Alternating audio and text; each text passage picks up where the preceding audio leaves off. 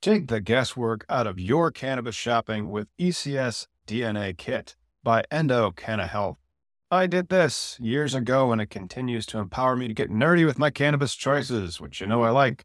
If you've watched our Cannabis Legalization News podcast, did you know that right now you can save 25% off your DNA test at endodna.com? That's ENDODNA.com, and use promo code POD25. That is POD, the number 2, the number 5. Your purchase includes the Endo DNA Collection Kit, Endo Decoded Report, personalized cannabinoid and terpene suggestion, Endo Aligned product matching in your state, suggested dosage guidelines, and optimum methods of administration. Once you know your personal ECS data, you can shop Endo supplements tailored specifically for you. And right now, Endo DNA is celebrating their new patent with a BOGO offer on their Affeca soft gels lineup. Since so many of you struggle with sleep, I want to highlight Affeca Unwind, created to support healthy sleep cycles using a patented proprietary formula of hemp-derived CBD, terpenes, and essential oils. If sleep is eluding you, sweet dreams are made of this. So buy one, get one, my friend. You can shop online at endodna.com. And don't forget promo code POD25 at checkout to save 25% on your DNA test kit. Hey, music lovers. The Canna Mom Show podcast, in collaboration with Lambkin Guitars, is giving away a custom-built, one-of-a-kind electric guitar built by Josh Lambkin. The solid one-piece hemp wood body includes a built-in glass bowl piece. Yeah, you heard me right. You can take a hit and then play a lick. Now's your chance to help the Canna Mom Show crush cannabis stigma with your entry. Register for the hemp guitar giveaway online at lambkinguitars.com. That's LAMKIN guitars.com. The drawing will be part of a 420 celebration at the Goods Dispensary in Somerville, Massachusetts, where the guitar is on display for the month of April. But don't worry, you don't have to live in Mass or be present to win. Visit lambkinguitars.com to scope out the hemp guitar giveaway details and entry form. You'll even find a video of what could be your guitar in action. LAMKIN guitars.com.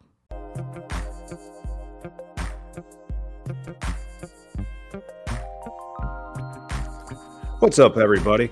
On another episode of It's 420 Somewhere, Larry Levy, co-founder and CEO of Lucid Greens, joins us to discuss his company and what he's doing in the cannabis space. Because if it's 420 Somewhere and you're tuned into Cannabis Legalization News, there's a high likelihood we're talking to somebody in the industry about what they do and how they fit in. And we have that for you today, so let's get into it.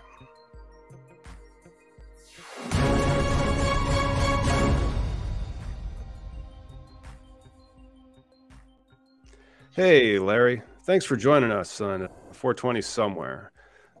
Thanks, Tom. Well, it was 420, 3 days ago? Timing was good. Yes, it was. Yes, it was. Could you please introduce yourself to the audience and explain what you and Lucid Green are up to in the industry?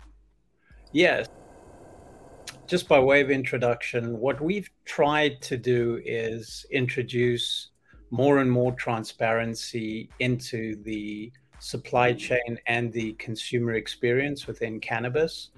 That really just allows anyone in the supply chain to be able to have access to all of the information associated with the product as it goes through manufacture, distribution, retail, and ultimately consumption.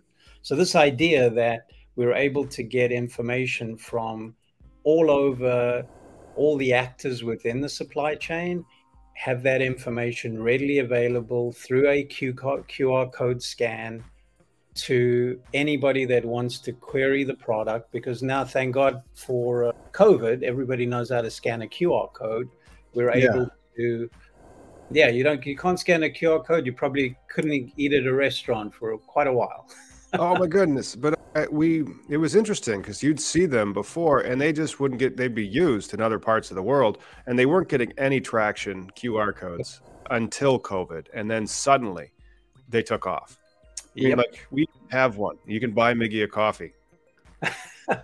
So if you scan that QR code, our co-host sometimes does shows, and he's like, "Hey, thank you. Buy me a coffee if you enjoyed this." Yeah, that's yeah. You know what? You got to be thankful for some of the small gifts you get given.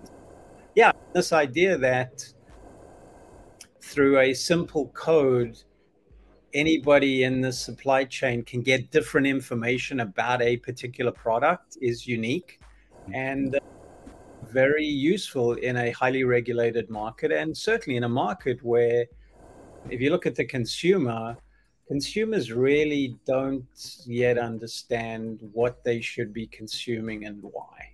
Everybody's endocannabinoid systems are different. Tom, your reaction to 5 milligrams of some sativa strain is going to be different to mine. Mhm. And, just through a little bit of knowledge, bit of trial and error, you're going to get to understand what works for you, right? And how do you make sure that becomes a consistent, enjoyable experience that has you consuming stuff that is safe? And I think that's the big challenge here in this industry today. Yeah. And that's one of the reasons why having these types of things can not only help with compliance purposes, but also with consumer trust, as you can scan that after you bought the package and you know exactly what's in it, what the strain, who the farmer, when it was picked. So there's so many pieces of data. How many pieces of data does that QR code give the consumer? It's a really good question, because it depends on like the types of information that we're collecting.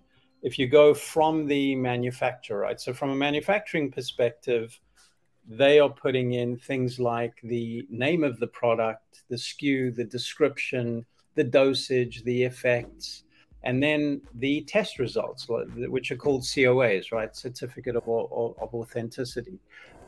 And those COAs can get broken down even further into the ability for you to be able to. Oh, all right. We're going to have to do a small reset.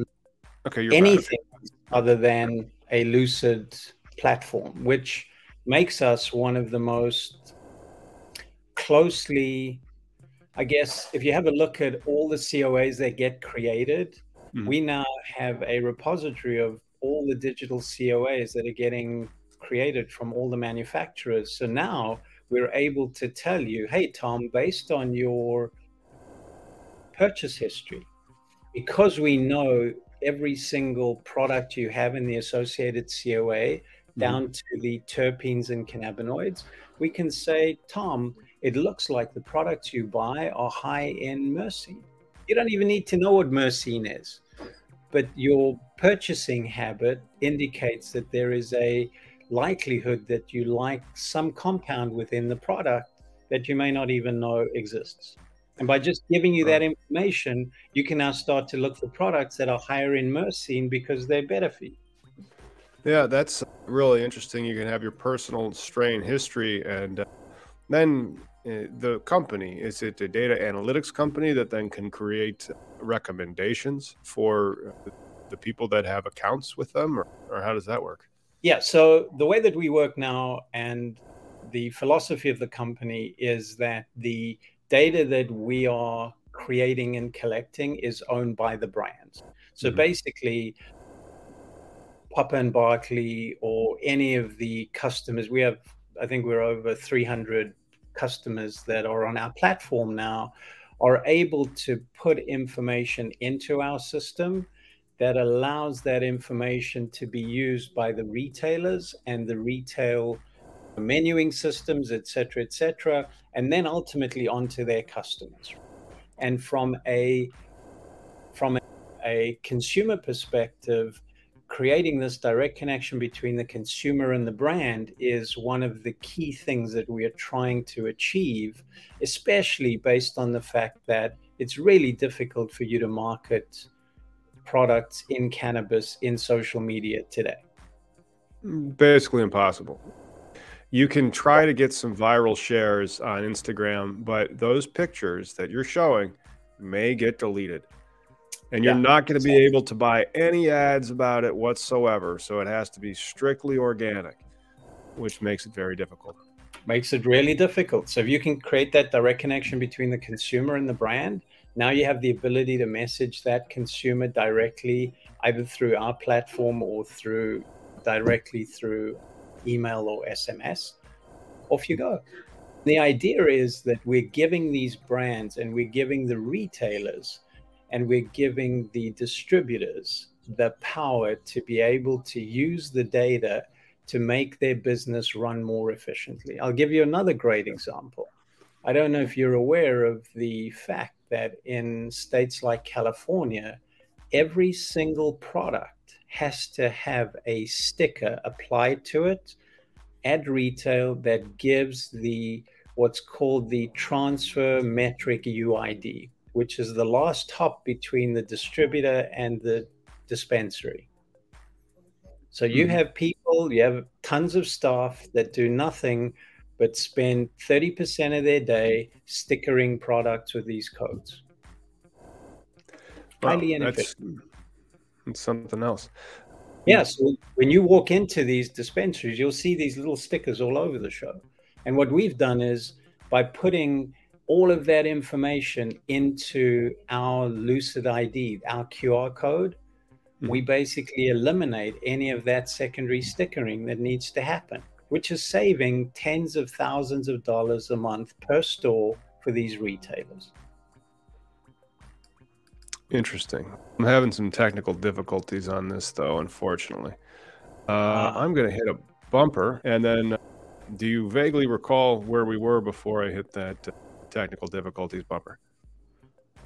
I think we were talking about the kind of the supply chain and the fact that retailers do this kind of secondary stickering process to make sure that they're in compliance with the regulations. Okay. All right. We've eliminated that. Great. We'll bring it back to there. We have the same regulation in Illinois, but I'll just put that bumper back out, and then when we come back, because there'll be a realization. And so I'll clip it depending on where I think it needs to be clipped to fix that. Okay. And then we just use that bumper as kind of something that allows us to get in or out. And I'll just say, hey, we're back with Larry Levy. And we were talking about something that's very important. I have it here in my state. They have it all over the West Coast, because I think you're also in Nevada where they have this. It's the same requirement. I think it's everywhere. Okay, cool. Yep. We'll come back into it.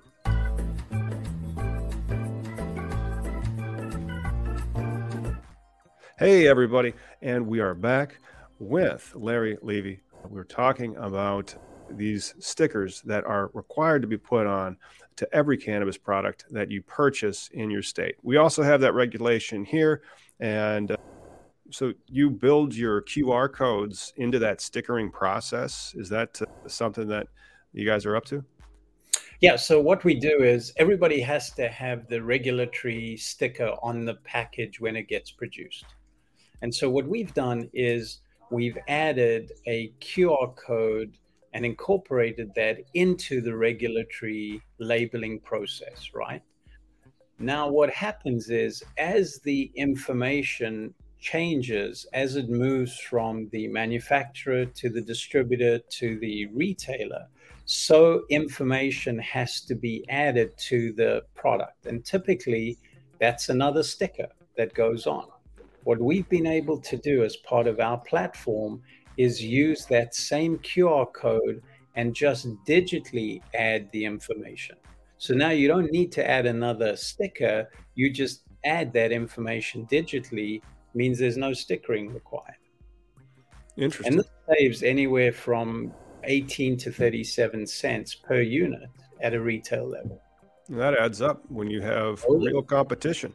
And that's something that you're talking about, a lot of competitive advantages and data and understanding your customer a lot better for the retail outlets that are out there. Just because you have a dispensary doesn't mean suddenly everything's going to go great. So these types of tactics that you can use to reach out to your customer base and set yourself apart from the other dispensaries, that I could see that having something advantageous. How do you guys do your pricing?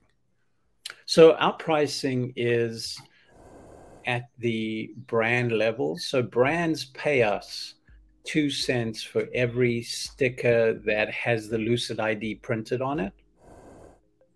And we then also have a charge for marketing programs. So these marketing campaigns, if they're running loyalty campaigns or if they're running campaigns to do with some kind of awareness or alert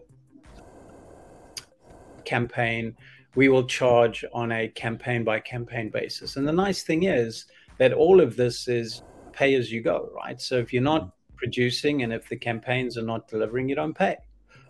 If you're creating 10,000 products, then you're going to pay us $20. If you're creating 2 million products, then you're going to pay us 20 grand. So it just depends on or 2 grand. It just depends on the volume that you're doing. And this cost associated with the regulatory process and with this efficiency of not stickering and having information that relates to both the product itself as it moves through the supply chain. So obviously you get as a brand, you get full transparency as to what and where the products are. The other thing that you get is, and this is starting to come back now, is the whole product authentication side of things. So each of these codes is unique to every single item. Think of it as a banknote, right? Sorry, we got a lot of birds here in Hawaii. It's all right. So you're going to get that background noise. The idea is that you take each unique code, and a consumer can now validate through a simple scan of that QR code whether this is a legit product or not. So whether you're cookies or you're any of the vape companies that are highly counterfeited, you now have a really good programmatic way of ensuring that your customers are having the best experience with a legit product rather than a product that's been filled, God knows, where they've got these packaging from China, from any of these different sources that allows you to fill anything with anything, which makes it more difficult to figure out. And then they have a bad experience, and it's a bad cookies experience or a bad Pup and Barkley experience or a bad Juul experience, whatever the case may be. Yeah, so it also has IP protection implications. If you are a cannabis brand famous enough to be ripped off, kudos to you. How about you protect that? Because then if there is I don't understand like how you would file a lawsuit to protect your trademark against pirates. They're pirates. But be that as you may, maybe you could if you were able to figure out how they were doing it. But there actually is a way to do it, which is we're able to tell the Border Patrol that there are counterfeit products that look like this. So we can actually alert them to the exact products that are being counterfeited so that they can be on the... So it's rather than looking out for everything, they can now be very pointed in what they look out for. That's very interesting. It's a cool product. And then it's so niche. It does that one specific thing. It's not... And then it uses that specific thing to do a marketing thing. It's interesting. This is your guys' website here. The UPC. What does... You hear that a lot. Yeah, when you're checking that. Product Code is what it stands for. The Universal Product Code, a big innovation of 2023. Congratulations on that. Yeah, thank you. Yeah, the crux of this whole thing is that code is malleable, right? It can be used for so many different things, but it gets applied once at the moment to manufacture. That is the real secret sauce here. Fascinating. And with the compliance aspect of it, I just wonder sometimes, like in my state, it wouldn't surprise me if, the regulation reads you literally must print and stick the sticker on at the register. And I'm not kidding, like it may literally say that. which I think is a little silly considering that this could fix all of those issues and make it a better customer experience on more than just like a particular regulatory level. And it still gives you the compliance though. Yeah. So Tom, you bring up a really good point. And we worked with the New York regulators. We're working with Michigan regulators now. We've worked with the Nevada regulators. And it's funny, it's just these regulations have been put in place with a certain point of view, right? They have a point of view that this is how it should operate and this is what I'm looking for. And yet sometimes there are these unintended consequences, meaning that people have to do things which just makes no sense. And by educating the regulators that this technology exists, which could eliminate a lot of the manual process that goes into adhering to the regs, and yet give them better compliance, they listen and they change the regs or they interpret them differently, which is what we're going through right now in Michigan. It's just an interpretation of 2 or 3 sentences.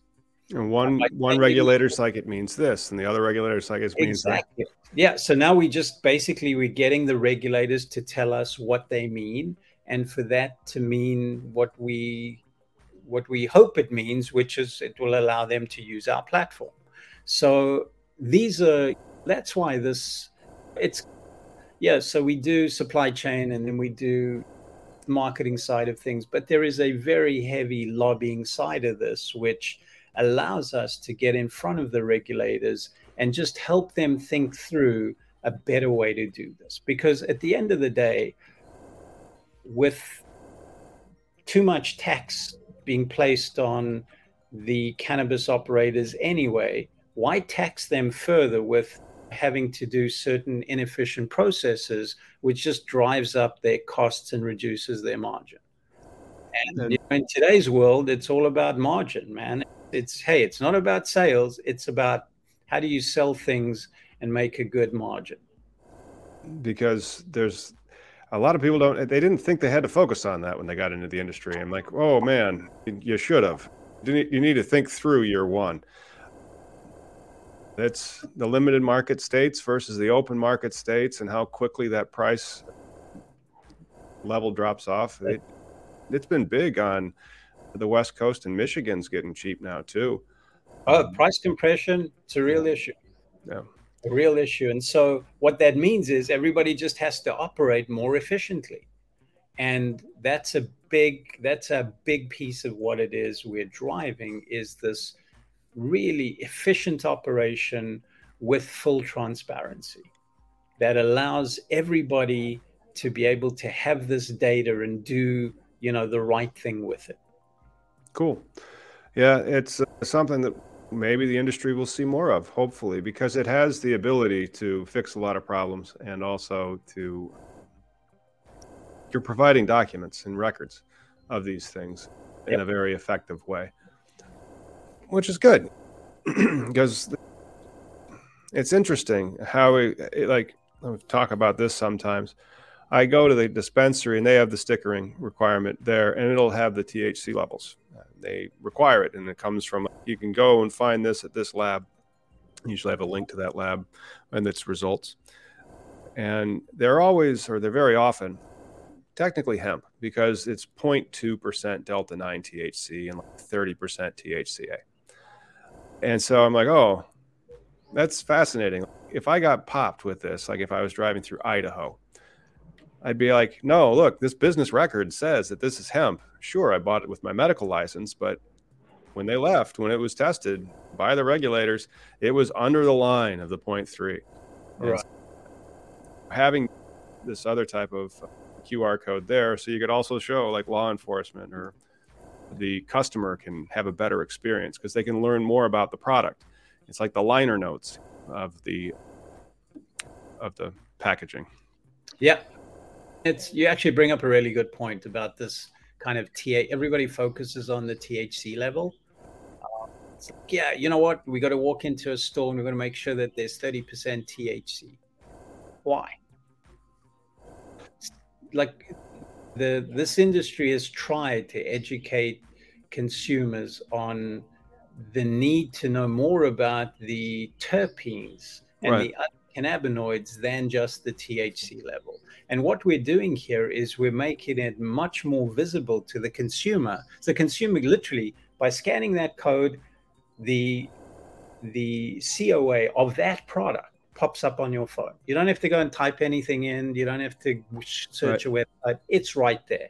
And by the way, not only do you get the fact that you can see the THC and the CBD and the, any of the other major cannabinoids, but you can now see the whole terpene profile.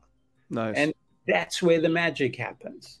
And this industry needs to be really pushing to ensure that there is much more education and awareness on why it's the whole thing that should be looked at, not just an isolated active ingredient within the cannabis profile. Yes, and one day we hope to get there. But a lot of the people, they'll just look at price and THC amounts, and they're making a decision like that. That's how they're value shopping. Because with their money, they think that they're buying something. What are they buying? Well, it's this illicit thing we can't allowed to buy. And then because you can buy terpenes. They're everywhere. But still, that aspect of it, I think, will hopefully drown out. I don't go and buy wine going like, 17% alcohol. This is the wine for me. And I think we'll get there eventually, but the education, and it's still not federally legal. And so I think it'll be after federal legalization when the education is really caught up and people are just kind of like over it. Like we're 10, 15 years into it. And it's like a generational thing. It's like, yes, we already learned about cannabinoids back in 2022. That'll be great. But I think until that time, people are going to be value shopping by looking at the price and the THC amounts and doing like a little bit of math saying, I paid this much, I got this much bang for my buck. So let me pass this by you. You walk into a dispensary and obviously you get carded, right? You've got to take out your license. And when they do that, they say, hey, Mr. Howard, thanks for coming back. Based on your purchase history with us, you seem to be over-indexing on, these 3 terpenes. Are you interested in learning more? And we have 5 other products in the store that have the same, if not higher amounts of whatever it is, myrcene, pinene, whatever that, Tom Howard likes in the store right now. Would you be interested in trying or purchase? That changes the way you buy stuff. Yeah, it's the competitive advantage. Now, because you have that and you're differentiating yourself from the dispensary that didn't invest in this, you now have a deeper relationship with your customer to give them a better experience. And the purchasing of cannabis experience in what I don't believe, and I lobby against for a few reasons, the consumer packaged good aspect of cannabis flower. I think it should be done more of a deli style where you bring in your own container and then they weigh it out fresh and then it goes into your 8th jar and you're able to leave with it. Because it's a higher quality product, you're going to have fresher terpenes in that if it was served like that, just like if it was fresh ground coffee. And then the waste aspect of the industry is large. Every one of these packages, an 1/8 goes out the door, a package goes out the door. Like that costs that grower $2 or something like that to make that. And when what? Now, sometimes it's got 2 pieces of garbage. It's got the box, and then you open up the box and it's the jar. And so now we have a jar and a box that we've created waste for. If you had deli style, all of it would have been tracked. It's still in the same inventory control, and it's going from point A to point B in a secure location. And then the bud tender breaks it up, weighs it out, packages it, and gives it to the patient who you've already carded. You've already checked their IDs. They're of legal age to be able to be there, or they're a medical patient, and so they have the right to be there. And then they can leave, and you've not created that waste, and you've given them a better product. So I don't understand why we regulate it. I understand we're going to have to control it. We're going to have to track it. We're going to have to tax it. We're going to have to do the ID. It's going to be a controlled substance, even after it's legal. But how do we do it so that we have the best experience for the person consuming it. That's why I also support it. Yep. So that's exactly what we're driving to. Yeah. And it's interesting that you talk about the packaging. Think of how much packaging goes to waste when the regulator changes one sentence that now needs to be put onto the packaging. So now they went from this sentence to that sentence, and whatever the manufacturer bought that they had in stock, because they have to buy in bulk because that's how you get a better price. Right. And so they're holding this stuff in bulk, and they got all this stuff pre-printed, and now they got to throw it all out because one paragraph or one sentence changed. The lobby that we're doing is we're saying to the regulators, here is a digital packaging, right? Use the QR code as a form of digital packaging, because you can change whatever you want to change digitally hell of a lot easier and much more cost effectively than you can if you have to print this stuff on there. Yeah. So that's how you need to think about this. Yeah. And like, I've drafted these winning applications for these licenses, and you know that they have environmental regulations and packaging regulations, and you're supposed to have environmental plans for reducing your impact and waste. But then you also have regulations for packaging and labeling, and they seem a little contradictory sometimes. Yeah. And then we're at where we're at with legalization. It's through having that point and then discussing it and going, is this really making sense? Is this the best that we could be doing? Maybe we should make these changes in the regulations. And they happen over time. I know in Michigan, you can still get deli style flower. It's nice, but I don't think you can do it in California anymore. Nope. No, definitely not. Yeah. So things are gonna, we'll see how things settle down and we'll see how we get to a more mature model that is sustainable, because a lot of the stuff that we're doing right now is just not sustainable. Yeah. Very difficult to. That's cost. And you're putting it on the grower. And so you have the grower price point going down and then the regulatory compliance cost being pretty high. How do you survive? Yeah, you really have to mind your margins. And so that's one of the reasons it would come off the backs of the grower if they also supported this deli style flower. It would still just be as secure. And then the code, or that's the other problem then, because like each one of those QR codes for that, they would then just have to re-sticker their, but then you're just throwing away a sticker if you have like a reusable label. There's a way to do that. We've thought about different permutations of delivery, and it becomes the more impactful areas are where you enter the edibles and all the other formats. Mm-hmm. Flower is a relatively unique way of consuming, but if you take a look at the other formats that are more problematic in a lot of cases, because they are, how do I put this? They look like gummies or they look like chocolates, and nobody consumes 1 square of a 10 square chocolate. No. You like the taste, you consume more, and that's most people, they'll eat the whole chocolate bar, unless it's like one of those big oversized novelty bars that has all those squares. But I don't think you need to make the edibles candy. And so like by making edibles candy like that, you create this issue.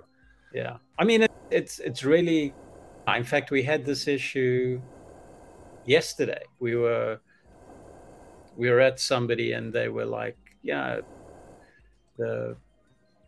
think the woman that we were with is in her early 60s and she's struggling to sleep. And they wanted to know what I did, et cetera, et cetera. And I'm like, I'm in the cannabis business. And they're like, oh, they've heard about this stuff for sleep. How do you take it? They don't want to be smoking stuff. Can you get it in a candy? Or hey, take a tincture, put under your tongue, wait a couple of minutes. It'll kick in half an hour, and you're good. Yeah. You can measure it pretty well. The co-host that I was just on the feed with over at Cannabis Legalization News, live on Sundays. He had this device that I had not seen before, and it's one of these byproducts of our fragmented state-by-state piecemeal system. And this was out of Rhode Island. And it was almost like an inhaler. And so like a titrated specific dose of something that was inhaled.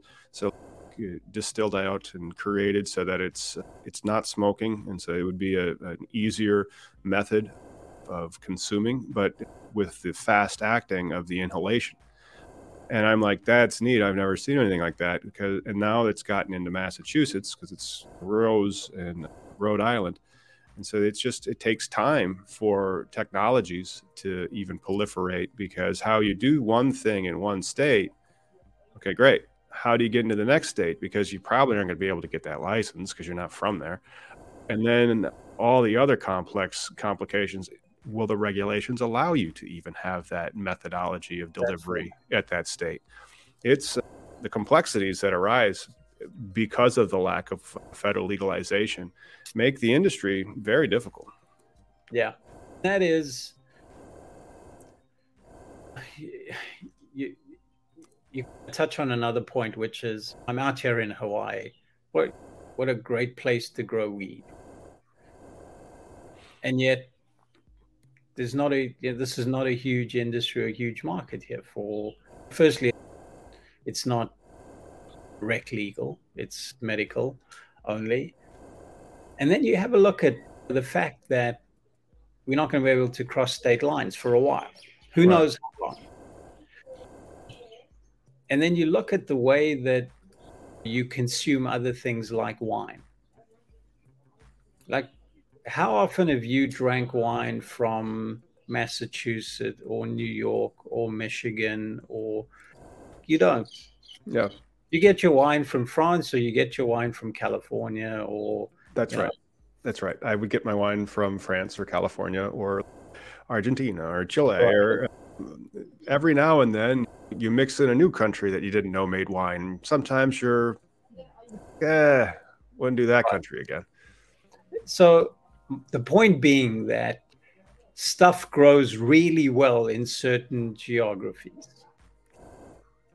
and doesn't grow as well in others. And what happened with this patchwork of legalization that we have is you're being forced to consume products that have been literally artificially created in certain geographies that are never going to give you the same experience. And that will shake itself out, but then that will probably, you have this anti-legalization aspect of the legalized industry, because then if you have a license in a state, that would be like making Illinois wine. Nobody ever has heard of Illinois wine. It's not very good. Sorry, all the Illinois vintners that are out there that are, yes, it is. Yes, it is. But they don't know. They don't watch the show. However,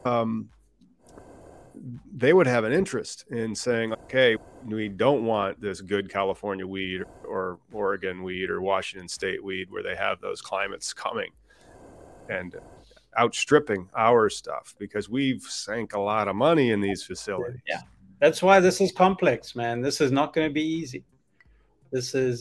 And yet, if you have a look at it from a consumer perspective, you know what the right thing to do is, right? Yeah. But from the industry perspective and the players that have invested all of that money in getting those licenses, they've got to protect their interest. You understand this, and this is why cannabis is such an interesting industry to be operating in. I got into it when did I start this thing? 2008. Oh, wow. That's OG stuff. But you're in the West Coast, so you were in California when you got started? We started, I'm based in New York. So the company's based in New York.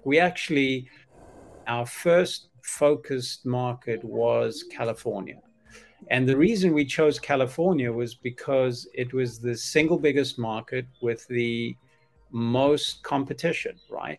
Mm-hmm. And they understood the whole supply chain, and they understood branding, and they understood how to differentiate themselves. So not like a vertical state where whatever you grow, you sell, and therefore there's not much of a need for actual marketing.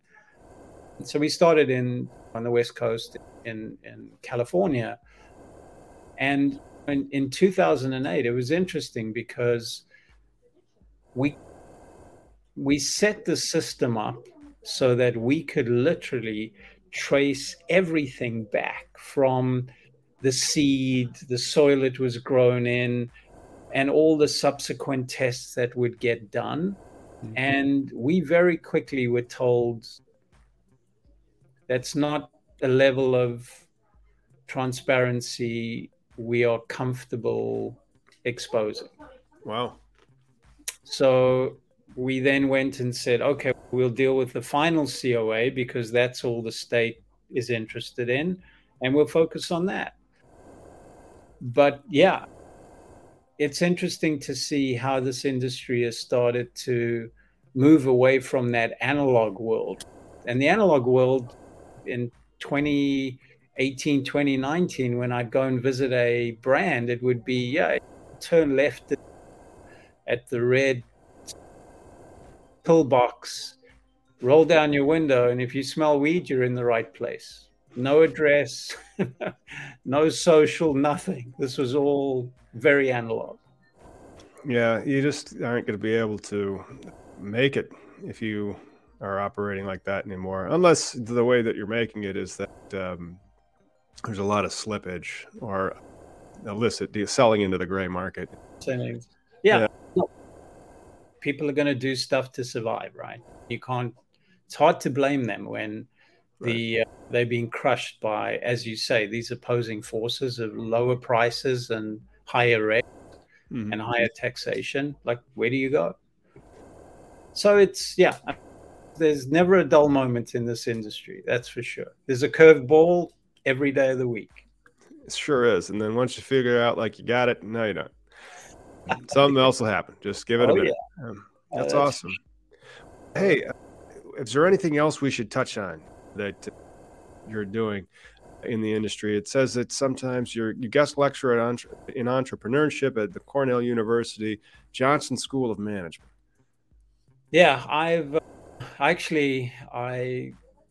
stopped doing that for a while, and it's I've been an entrepreneur all my life. I keep telling people I'm unemployable. I've never really had a boss. Yeah. So, I tell people my boss is a real jerk. Yep. I know the feeling. I wake up and I go to sleep with that same boss. Yes. Yeah. That's cool. And what was your first entrepreneurial venture? How long ago was that? My first entrepreneurial venture was a long time ago, and it's nothing I'm that proud of. I used to work in a windsurfing shop, and I got wind of the fact that, and this was back in South Africa, where I grew up, and I got wind of the fact that there was a manufacturer of fake Lacoste shirts that operated a factory right next to where these windsurfing boards were made, right? And this was in Taiwan. I cut a deal with them to say, pack these shirts in the windsurfing boxes. These windsurfing boxes are 10, 14 feet long, and so it needs all the packaging. So they'd pack them in there. And I was still in university at the time, and basically created a business selling what I called summer weight Lacoste shirts. I needed to make sure that the crocodiles didn't swim off, so I had a whole team of seamstress that would make sure that those were sewn on correctly. I would change the buttons so it had the ivory button backs. So I did a whole lot of, so got to a point where this was so successful that the real imported Lacoste shirts then issued me with a cease and desist letter. At which point in time I said, I've arrived, I've come and I've gone. That's it. I'm out of here. Gave me enough money to travel and buy a few things, and that was it. So that was my first foray into understanding a market and its dynamics. And you saw an opportunity and you took it. Yep. All right. That is freaking cool. So from South Africa originally, thank you for coming on the program and telling us about Lucid Green. I really enjoyed speaking with you. What else is on the horizon for you guys in 2023? Any other markets? Yeah, we're starting to get into a couple of other markets that what I find interesting now is that there are markets that we're going to go into where they've already identified these problems, and it's a hell of a lot easier to get 60-70% of that market out of the gate. Yep. So that's the goal right now. So we're identifying those markets. So you'll probably see us in another 5 or 6 markets this year. And really the goal is for us to have this code be a standard in the industry that allows anybody to be able to operate their business more effectively. That's awesome. Yeah. And there's a ton of stuff under the covers, including not having to have a QR code, but to use other types of signaling devices. So you're familiar with NFC, touchless payments and all that stuff. So we're going to start looking at how we introduce the need to not have to scan something, but just touch the box or get in close proximity to actually do the same thing as you do by scanning a QR code. And this is going to help a lot of the industry side of inventory management, and yeah, all the way down to having much better packaging experience and authentication. So there's a ton of stuff that's in the works that we'll probably be releasing in a year, 18 months. And then we're all looking at federal legalization and going, what does that look like for us? Well, that's some lobbying to start with, because if they required that, that'd be pretty sweet for your company. Yeah. Awesome. Yep. Hey, that's our program on 420 Somewhere. If you guys want to come on and talk about what you're doing in the industry, get in touch with us. And thank you so much for coming on, Larry. I had a great time speaking with you. And because it's 420 Somewhere, we like to end the show with this bumper.